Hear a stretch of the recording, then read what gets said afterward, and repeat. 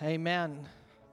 There have been things spoken over your lives. We're going to take a moment. I want to listen to that word. I want to sink it in. And I'm going to preach in a moment. We're going to shift the order of service of a bit around. But what has God spoken over you this morning? What are the words that He's spoken over you? What are the promises that He's given you? What are the pictures that He's shown you? What are the dreams that He's given you in the night? I want you to think of those. I want you to visualize those. I want you to see them right now in your mind's eye. And this song was singing, He's never failed me. He's never failed me. He's never failed me. He's never failed me, and He will not start now. You have that picture in your mind's eye. He's never failed you. I'm here to tell you right now, He has never failed you, and He will never start to fail you. So, Father, we stand in agreement with that word this morning, and we declare it, and we agree with it, and we speak it right now and say, as you have shown it, as you have declared it, as you have spoken it, as you've given it in a dream, Lord, we accept it, we proclaim it, and we declare it right now, and we receive that right now. In your precious name. And everybody said, Amen. Amen. You may be seated. Thank you, worship team.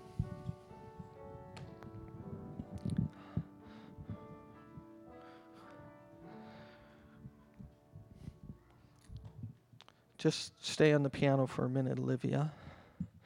There's a real strong, heavy presence of God here this morning. And one of the definitions of glory is weight. If you study the scriptures, you'll find out one of the aspects of glory is His weight. And sometimes there's a heaviness, not in a negative sense, but just in a weighty sense that I just feel it. Have you gone into a place before in a negative setting where you've almost said that you could cut it with a knife? That might be a negative, but I also believe that has an aspect in the positive. That His presence is so thick and strong that it's like you could cut it in a knife. You know, there's verses in the Old Testament where it says the priests could not stand to minister because of God's presence. And this morning, I want to take an advantage of what God is doing. You can sit down, Olivia. Thank you. Children, the youngest Sunday school class, you may be dismissed now, and it is 11:12. Who's teaching that class? Cleo and Karen? Okay, it's 11:12. I want you to bring the kids back at 5 to 12. Okay?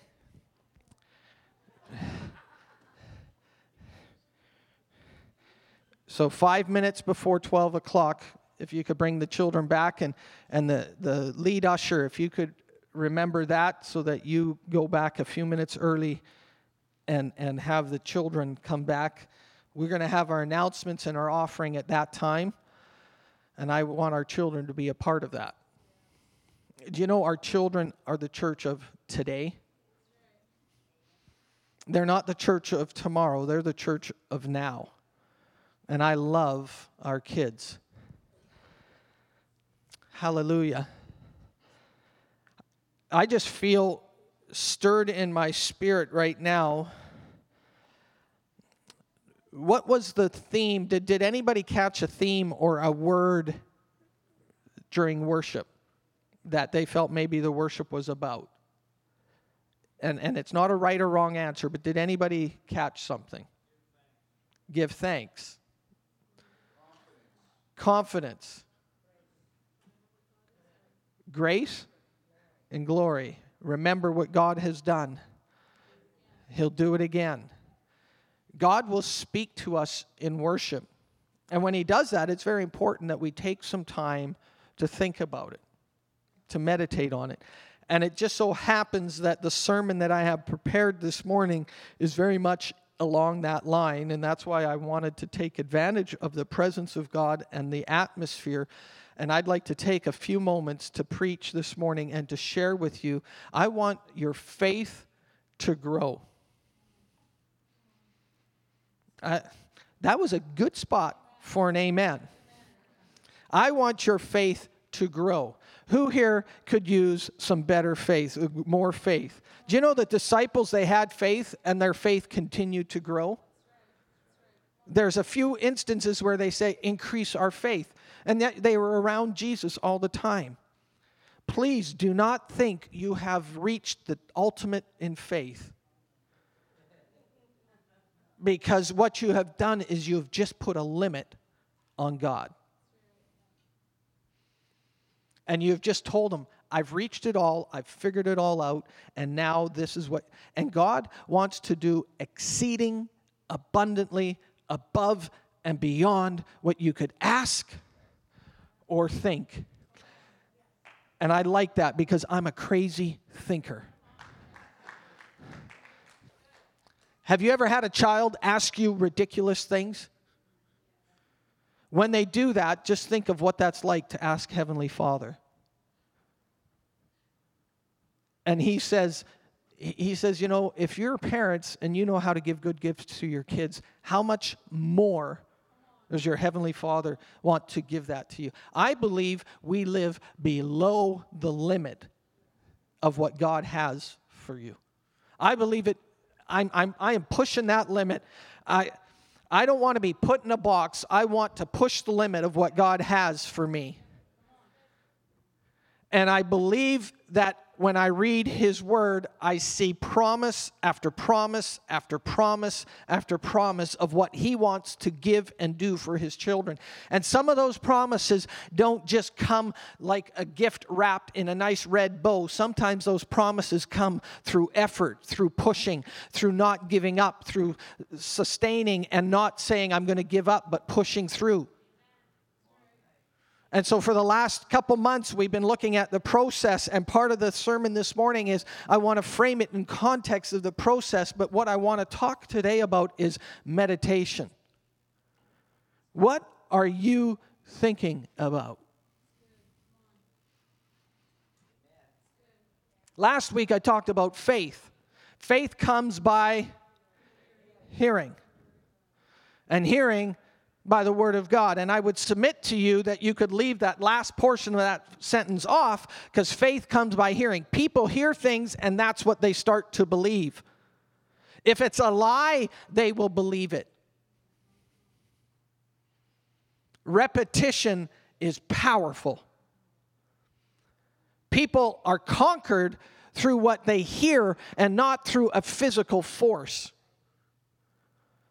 People are subdued because they've heard it over and over and over and over again. And after a while, you know what? I just hear it in my head and I believe it. And we have done that and we've accepted lies. And this morning, God is here and He's speaking to us and He says, remember, have confidence in what I have. I've got some glory for you. Think about these things. Praise me. Why? Because He has some good things for His children. And this morning, I want to build your faith because I believe the promises of God are a yes and amen in Christ Jesus. I was studying yesterday and I like Hebrew words. I love the Hebrew language. I do not know the Hebrew language. But there are some study helps, and one of the aspects of the Hebrew language is it's a very picturesque language. So it will have a picture associated with the word. So the word priest, and in this house, I am a priest in this house. You are actually priests. When you look at it in the scriptures and you look in the New Testament, you are a royal priesthood. But in the Old Testament, the model or the picture of a priest in the Old Testament was somebody who wanted to show you the heart of yes. Think about that. The picture of the priest in the Old Testament was somebody who was to reveal the heart of the yes. And what is the yes? He's talking about Jesus. He's talking about God.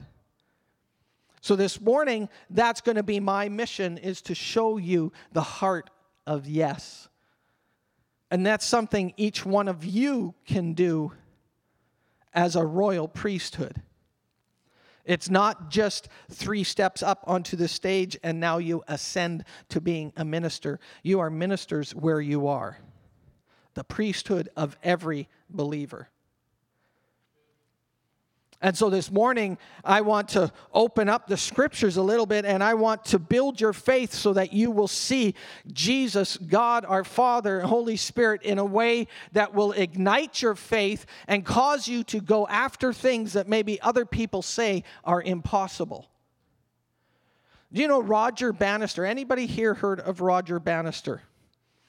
He is the first athlete to run the mile under 4 minutes.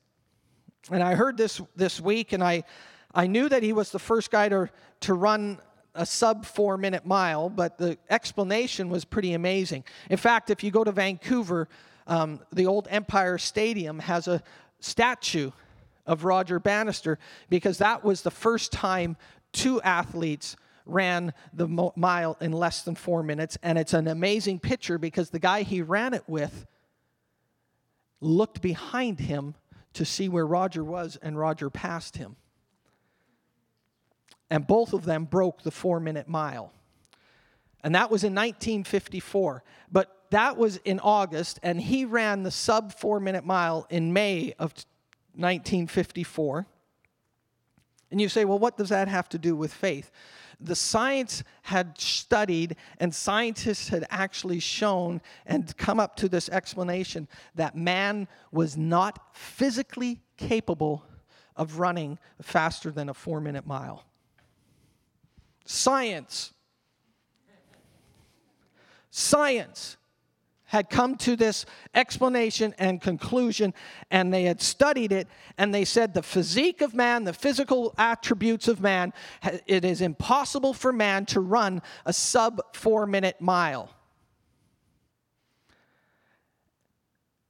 Roger Bannister did not listen to that. And what's amazing is after he did it, within 6 weeks, a second individual did it. And what's amazing is within 6 months of him doing it, the 2 did it in the same race. And I'm here to tell you that sometimes we have lived according to a lie. We have lived according to what other people have said because they've been hurt, they've been disappointed, they've studied it incorrectly, they've got a wrong picture of God, they've got this funny idea, they've got what they've experienced, and they put that on me, they put that on you, and we have taken their word instead of taking this word, and we have lived subpar of what God wants you and I to live. And this morning in worship, God is just hitting me. And he's hitting me, and he's hitting me. What have I said? What have I said?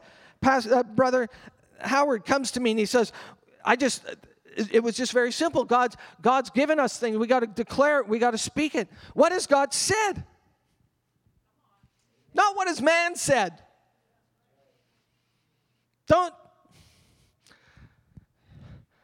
I love Pastor Nelson because there's one of the biggest things he's taught me is don't just do what everybody else does for the sake of doing what everybody else does. And he is constantly saying, what is God saying? Sometimes to the point where it frustrates me because it's like, well, this is what I think. No, what does God say? What does God say? What does God say? Because what he says is truth.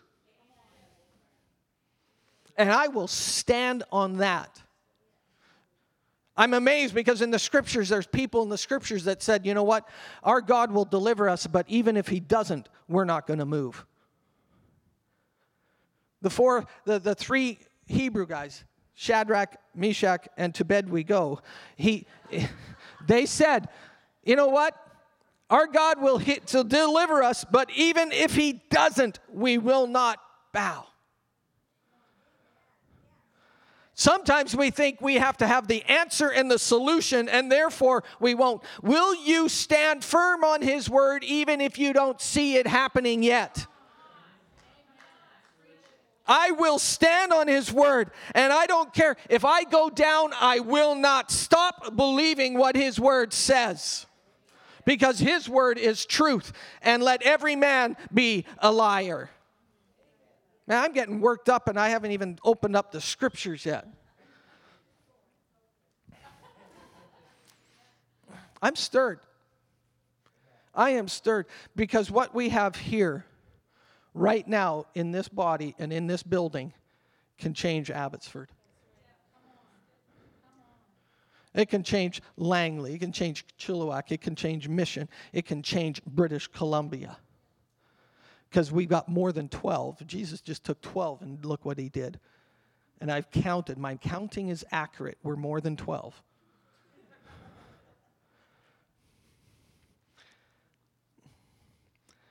You go where your thoughts take you.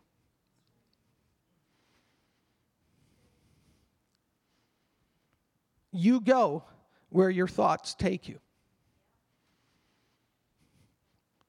Learn how to make your thoughts your servant and not your slave. I will not be a slave to my thoughts, but I will dictate my thoughts. Because it's in here, and what's in here tells what's up here what to do.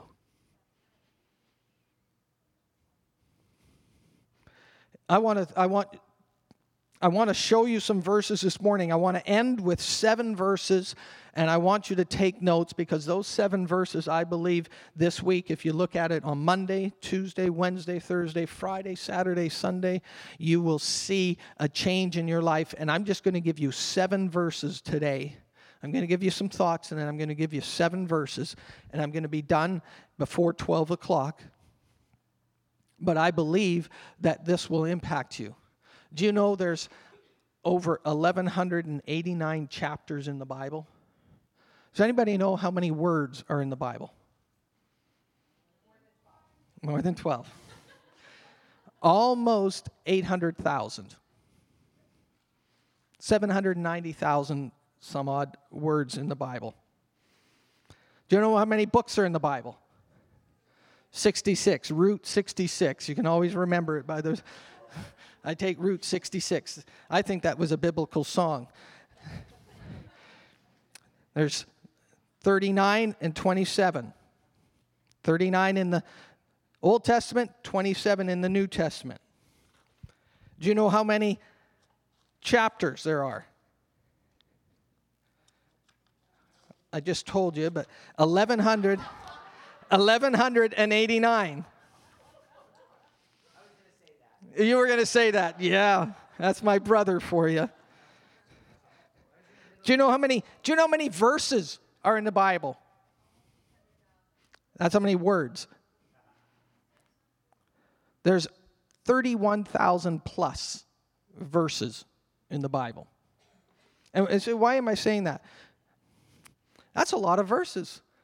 And this week, I'm just going to give you 7 verses to meditate on for the week. Out of 31,000. Even the begats are powerful. Even he begat him and she begat. They're even powerful because you see God's hand and his care about generations and family. So I want to take a look at the word meditate this morning. What are your predominant thoughts? This morning, our thoughts were challenged in worship to change my perspective and to remember what Christ has done. He's done it. He did it once and for all. And in worship this morning, we were challenged to remember and recite and to declare his words and to speak them and to receive what he's done. And I am amazed at our predominant thoughts, because I've had them. One of my predominant thoughts, I get a flat tire, and one of my first thoughts is, or was, oh, I must be doing something wrong.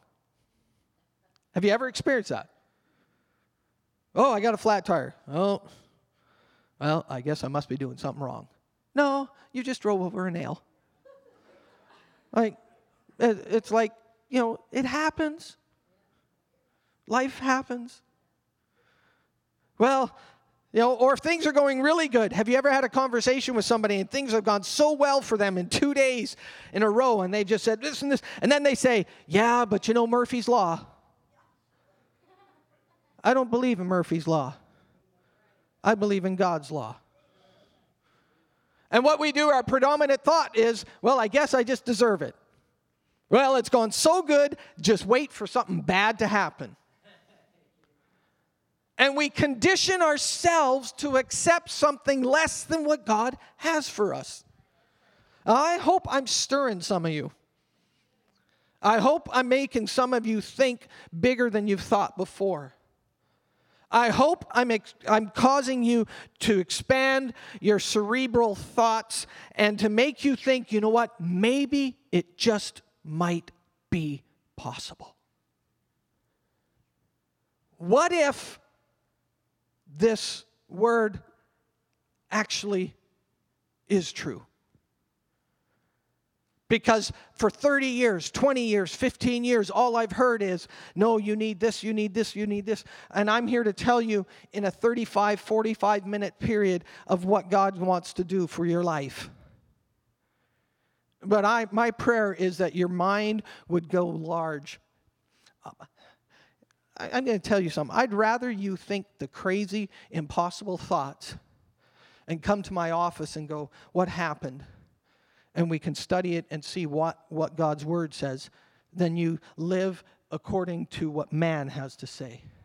I'd rather see a bunch of believers believing for the crazy, impossible things and coming and saying, you know what, I'm believing for this, but it didn't quite happen. And then we tweak it and we understand why. Because it says in James, we have not because we ask not. And then when we do ask, we want to put it on ourselves and get it all for our own. It's not about my glory, it's about His glory. But I'd rather have people call me and say, this is what I'm believing for, and this is what happened, what's going on. I'd rather have that than somebody come to me Sunday morning and say, well, yeah, I just believed it was going to rain, and it rained, and it's just terrible, and life is just woe is me. I'd rather have people going, you know what, God's word says this, so I'm going to believe it. And you know what? I will stand beside you, and I will cheer you on. Because we'll never see the impossible happen if we accept the possible. We'll never see it. We'll never see lives transformed if we don't believe God can do it. So I'd rather be one day in your house than 1,000 elsewhere. Now, that doesn't mean you come to church once every 3 years. That means that you spend time in His house, because He can do more in one day. He can do more like that than even I could tell you what to do. Because it's what He can do. I'm getting wound up here. What does the word meditate mean? I'm going to read you a definition, because this is amazing. Because we think sometimes meditation means folding my legs and coming up and going, and actually I don't believe a lot of believers know what meditation means. And because of what New Age and everything else promotes, we don't even want to meditate. I'm here to tell you, you need to meditate on God's word. Because you're meditating on something.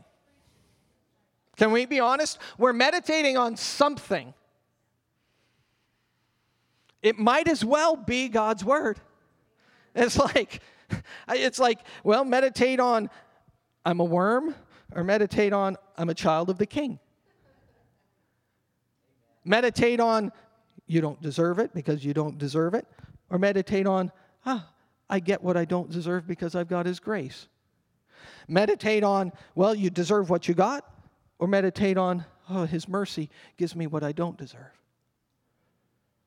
We're going to meditate on something. We do, except for some guys. Some guys we can actually think about nothing.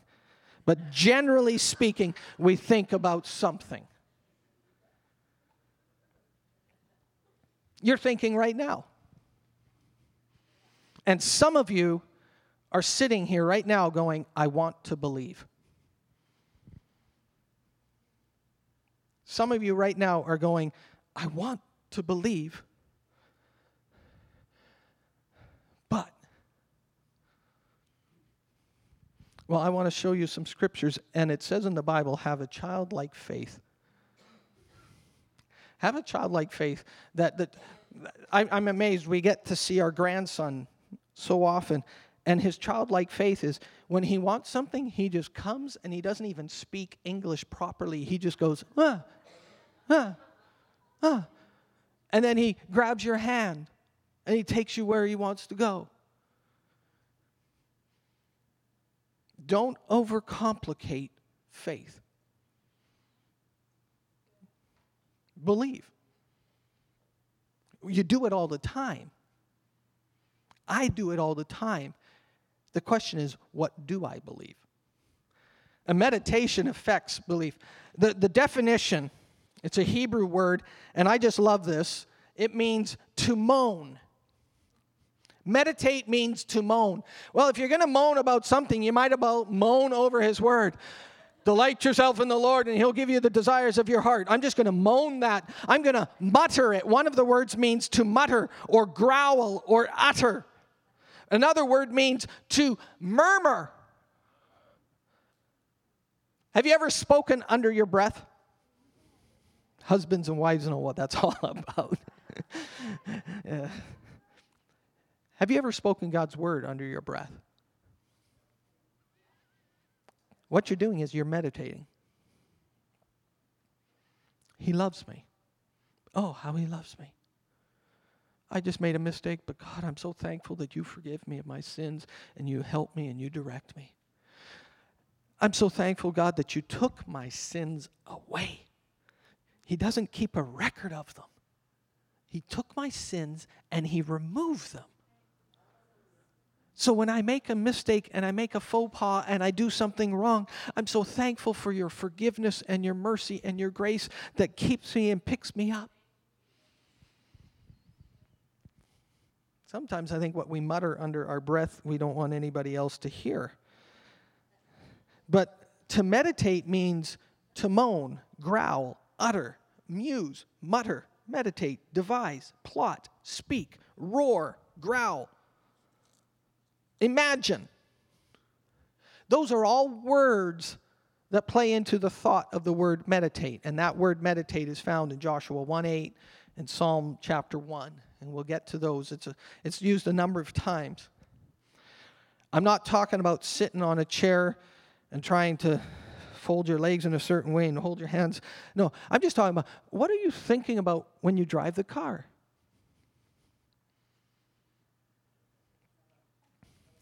What are you thinking about when you're walking into an office to do something? What are you thinking about when you're looking at contract negotiations? Is the Word of God, is His Word percolating inside of you? Meditate. The word picture, I talked a little earlier about a Hebrew word picture. Here's a word picture for you. I just love this. The Hebrew word picture for meditate. Now this one I made. So I could be wrong, but there's letters in the Hebrew language, and each letter represents a picture or a thought. And there's 3 letters in the Hebrew language for the word meditate.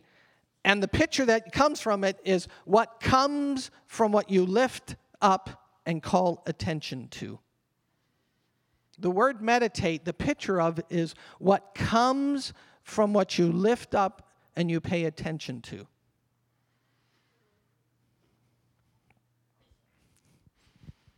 I believe when we meditate on God's Word, we'll get God's Word.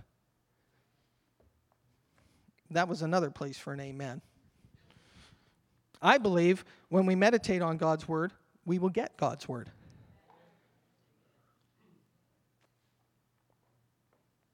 So I've got 7 verses for you. Oh, here's a thought. I'm pulling a Pastor Daniel. He was laughing really loud at me when I said, oh, here's a thought. The size of your God is revealed in the size of the prayers that you pray. I think Dr. Tracy posted that this week, and the size of your God is revealed in the size of your prayers. The way you live reveals the size of your God. I live in a world of the impossible. That's where I live.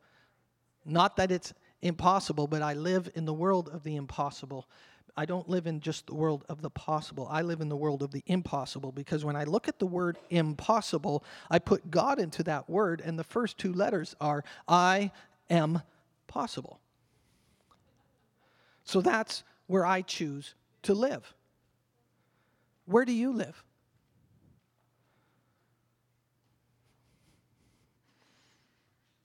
Bradley and Veronica don't live just where the doctors tell you. Don't just live there. That may be some aspect there, but don't just live there. When Pastor Winona and myself, we'd go see the doctor, we'd walk out of there and we said, that's what the doctor says, but this is what God says. And I appreciate doctors. They're wise. They've studied. They've got wisdom. They got practical knowledge. But they are not the truth. His word is the truth.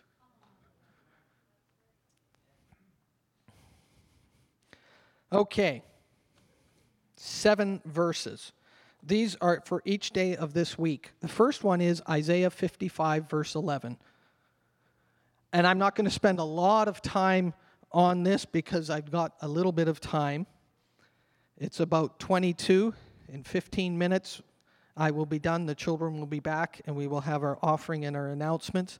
But Isaiah 55, verse 11. I'd like you to write these down. Those of you who have a pen and a paper with you, write these down, because these are verses that I want to encourage you to meditate on or to think about this week. You might have other verses, but I'm just giving you some verses that as I was studying, God gave me. And a great way to do it is just pick one a day. Another way, and you might want to write this down, is there's some amazing resources available on the internet. One of them is called Blue Letter Bible. And it's a great study tool. It's for free, and it's a great way to study the language, the original languages, Hebrew, Greek, and Aramaic, that were written. The Bible was written because we have our translations, and we have many of them, but when you go back to the original, sometimes it opens up or expounds it in a way that the King James or the New American Standard or New English or any other translation doesn't necessarily reveal it. Now, also, the Blue Letter Bible, there's also another one that I use a fair bit. It's called Bible Hub. And that one, quite simply, if I type in a verse, it will give me that verse in 7 or 8 different versions right off the bat. So I can see it in different ways that translators translated it. It doesn't carry the Message. It doesn't carry the Passion Translation, which are 2 of the more recent translations.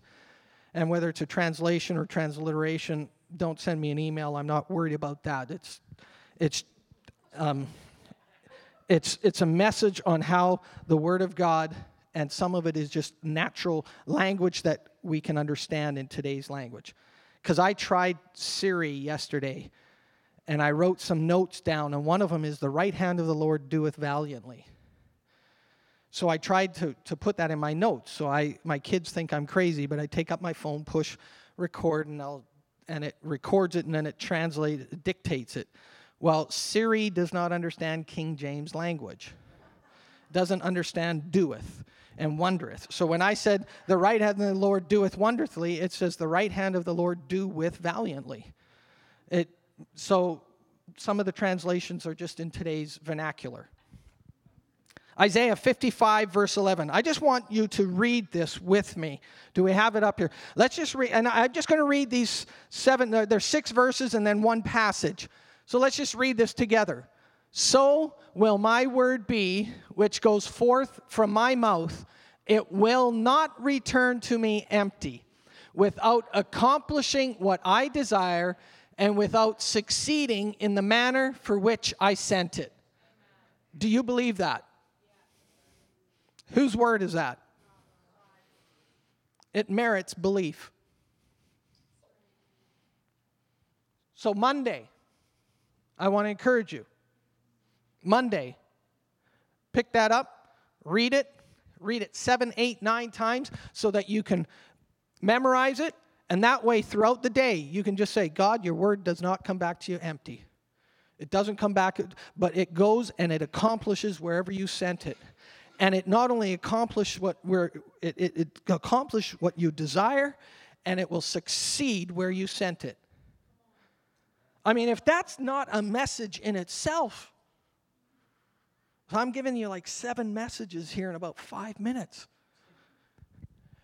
It does not return to me empty. Man, if we were in the South, we'd be dancing right now. Yeah.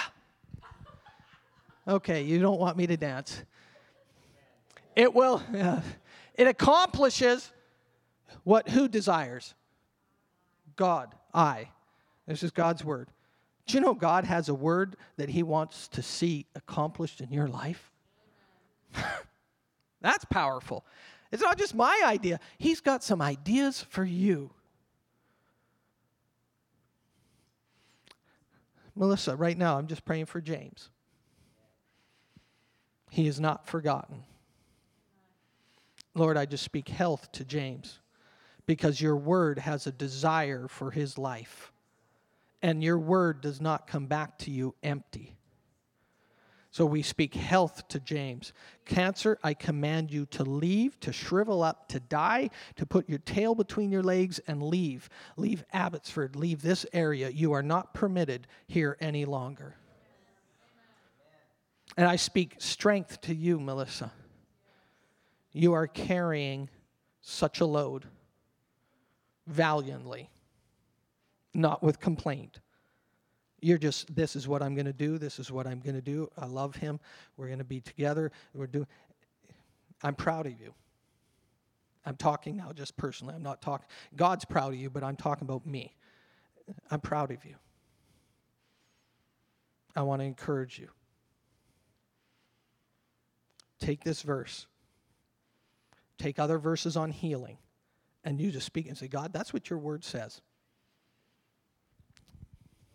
It's as simple as that. It's not 17 steps. It's as simple as what does his word say. Next verse. Number 2. Read this with me.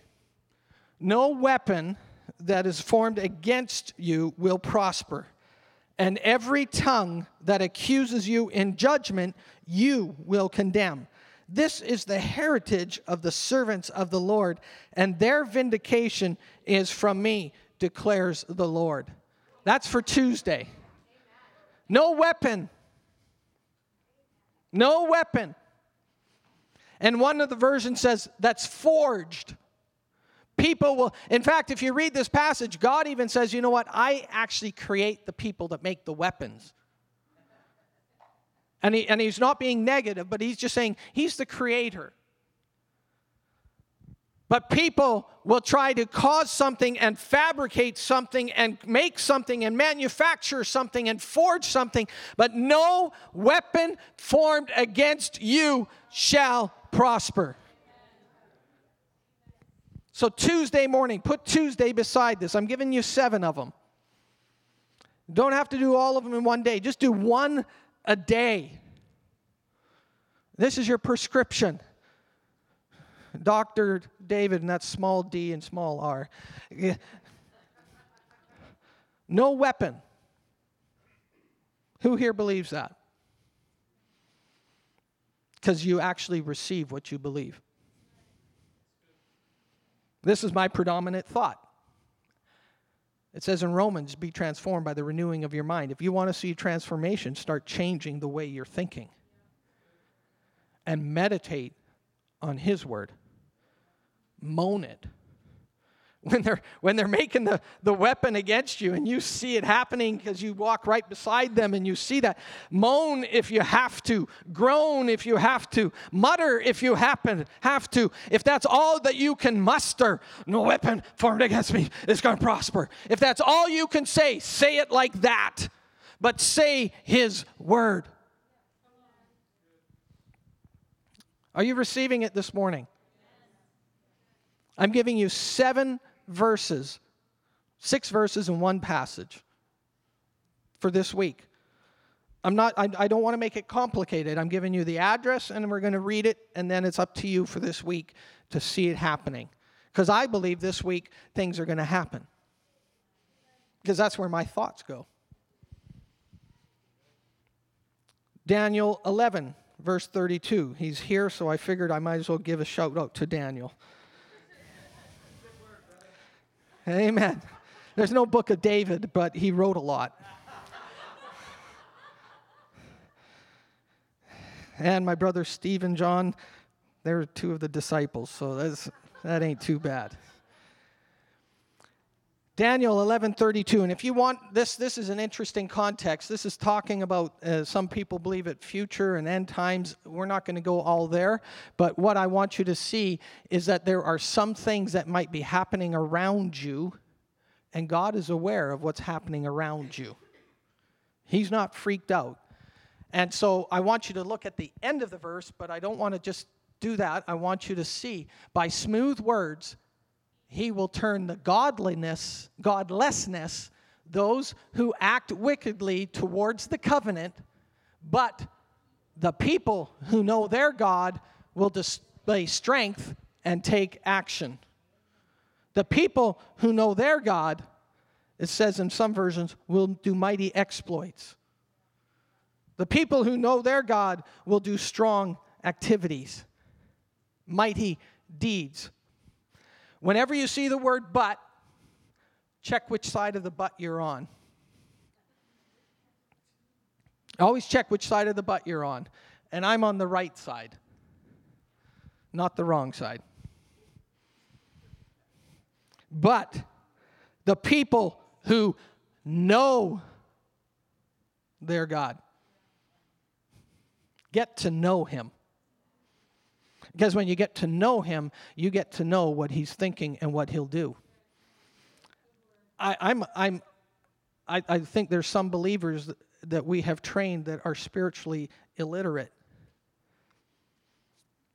Because they come to church, and I'm not talking our church, I'm talking church in general, and they expect the pastor to do everything, but you are believers, you are a royal priesthood, you have ministry yourselves.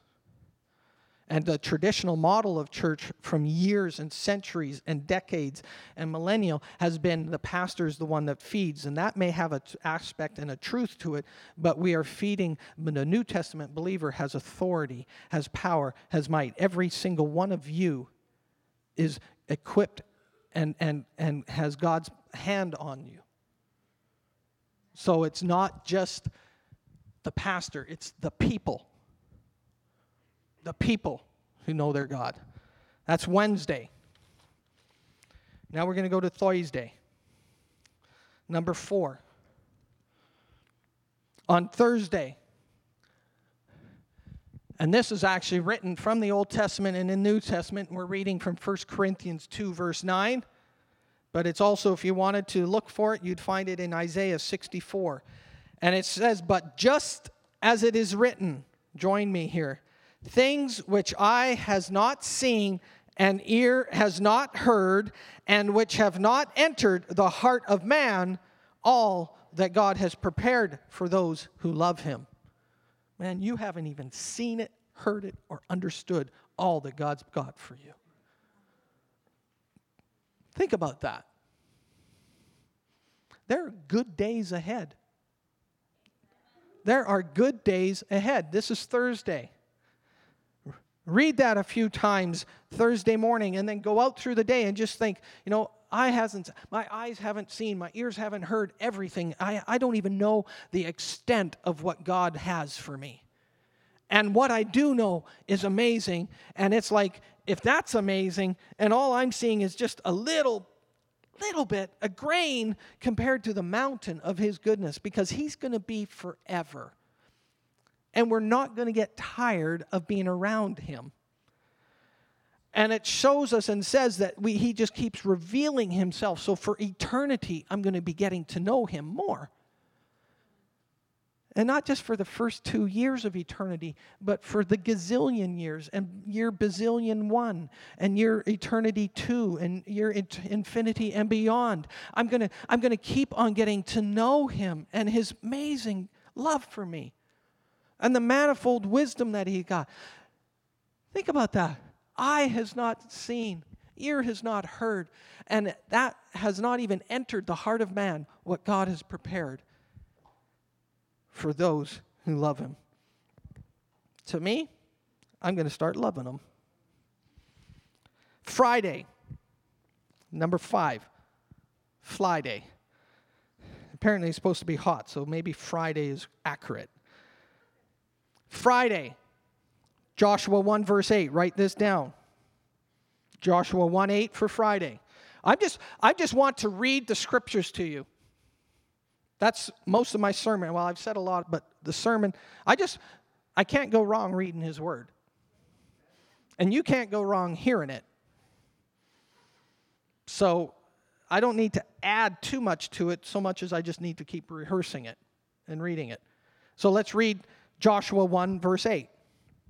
This book of the law shall not depart from your mouth, but you shall meditate on it day and night, so that you may be careful to do according to all that is written in it. For then you will make your way prosperous, and then you will have success. It's not God's job for you to be successful.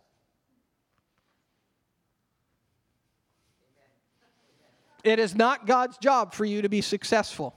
It's your job. Here it says, when you take his law and you meditate on it day and night, when you talk about it day and night, and you're careful to do according to all that's written, don't just do one little bit, but do what his word says. When you do that, it says, then you will make your way prosperous. We blame God for poverty, but sometimes we're not doing what his word says. I'm not just giving you like yogurt this morning. This is stuff to put your teeth to and to chew and to meditate. I want you to think about this. I want to challenge your minds this week. God's word is powerful. And he says, when I meditate on it and I obey it and I'm careful to do what's written in it, because I don't do what I want to do. I'll be honest with you. I do what his word says. And there are times when I have to take corrective measures to my thinking and my life, because his word says, David, that's not what you're supposed to do. I don't do what I want. I do what he wants. We have made the gospel so user-friendly, and we've defined it based on our terms. And then we wonder why sometimes we're powerless. Take his word. Do what his word says. If I need to forgive somebody, you know what? I'm not going to make excuses for being angry with them. I'm going to come and I'm going to say, I will forgive them. If his word says, love my enemy, I'm going to love my enemy. It took me a while, but I'm going to love my enemy. Because his word governs, and when I do what his word says, I get the result of what his word says. And his word says, when I do according to all that's written, then he'll make my way prosperous. Then you will make your way prosperous, and you will have success. And this is before they went in and conquered the land. So Friday, you've got a huge assignment. Because you've got to start thinking about the land that God wants you to conquer. My wife agrees with me. That's good. We're going to have a long ride. At least she agrees with me. Saturday, Psalm 1. We're just about done, and then we're going to have the offering and announcements. Psalm 1. The whole psalm is great, but Psalm 1, verse 3, it talks about blessed is the man. And it says, he will be like a tree firmly planted by streams of water, which yields its fruit in its season, and its leaf does not wither, and in whatever he does, he prospers. Meditate on that. Go to a stream and see a tree that's blossoming by the river, and then say, that's the picture God has for me. And I'm going to prosper.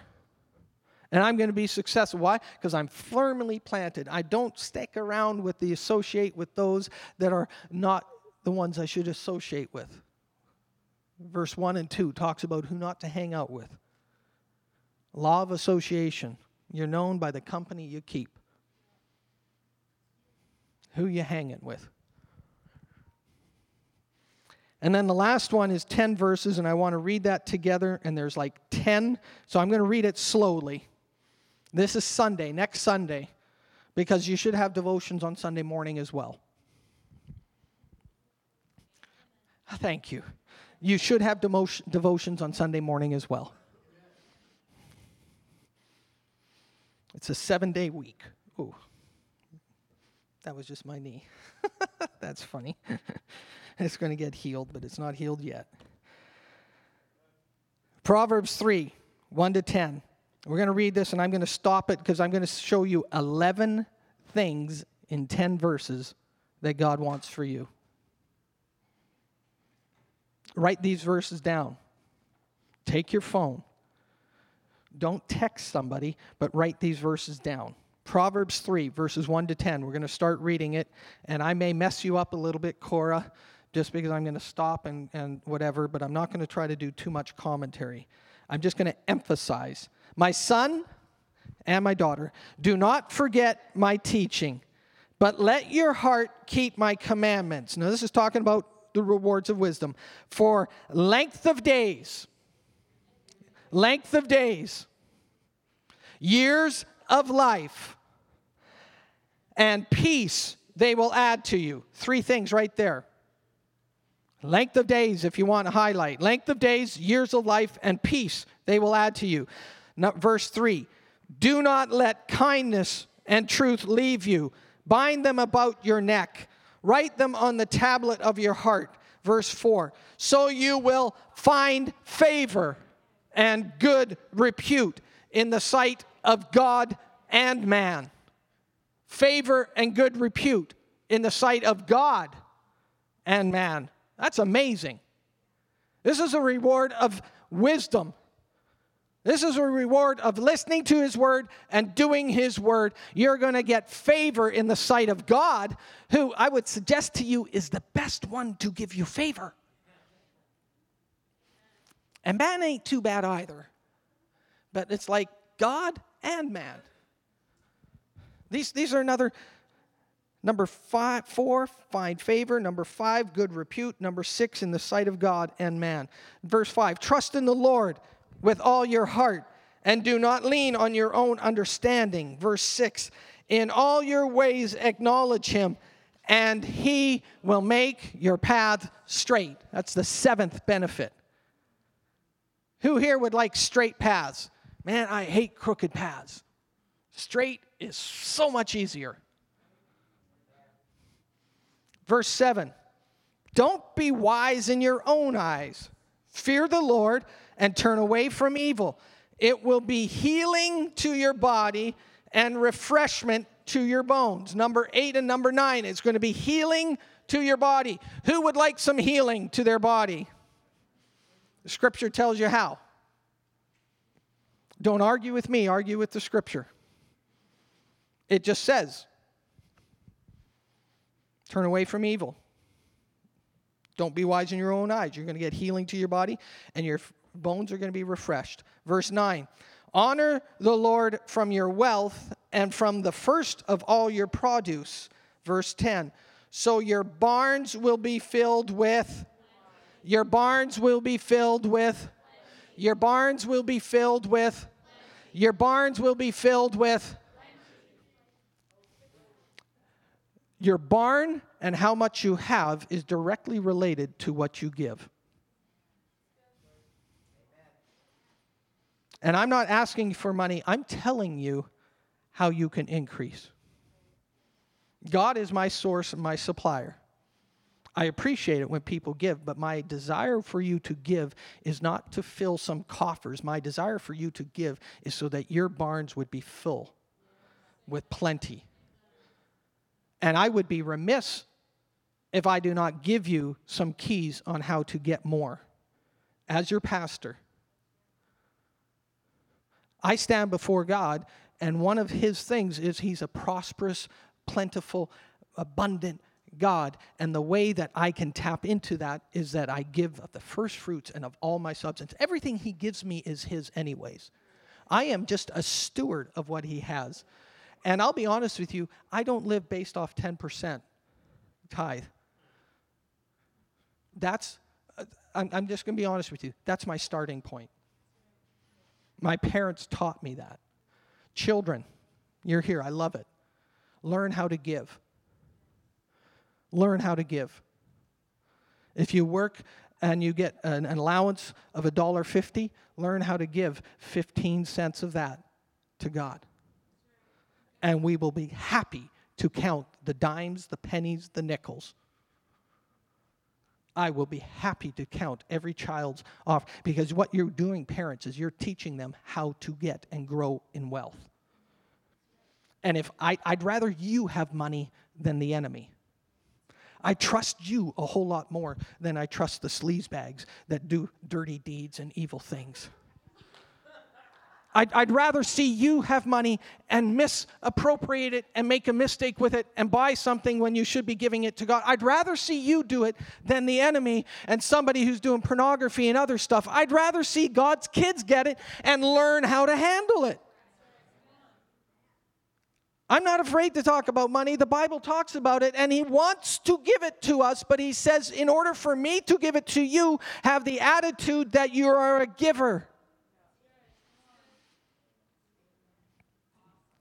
We're going to have an offering in a moment. It just so happens to be that. But I believe in tithing. But to me, tithing is the beginning. To me, tithing is the beginning. When Jesus came, he gave it all. So that's the standard that I work to and I live to. And I'll be honest with you, I've given more than 10%. And I live a life that is pleasing to my Father. We have a garden this year, and the garden is crazy. My daughter planted seeds. And you know what I found? Is planting the seed is actually easier than getting the harvest. Think about that. We complain and argue and fight about giving 10% and putting a seed in the offering. I would suggest to you, get the headache of the harvest. My mind has been changed, and I'm challenging myself to look at what does a harvest look like. It will look like work. It's going to look like sweat.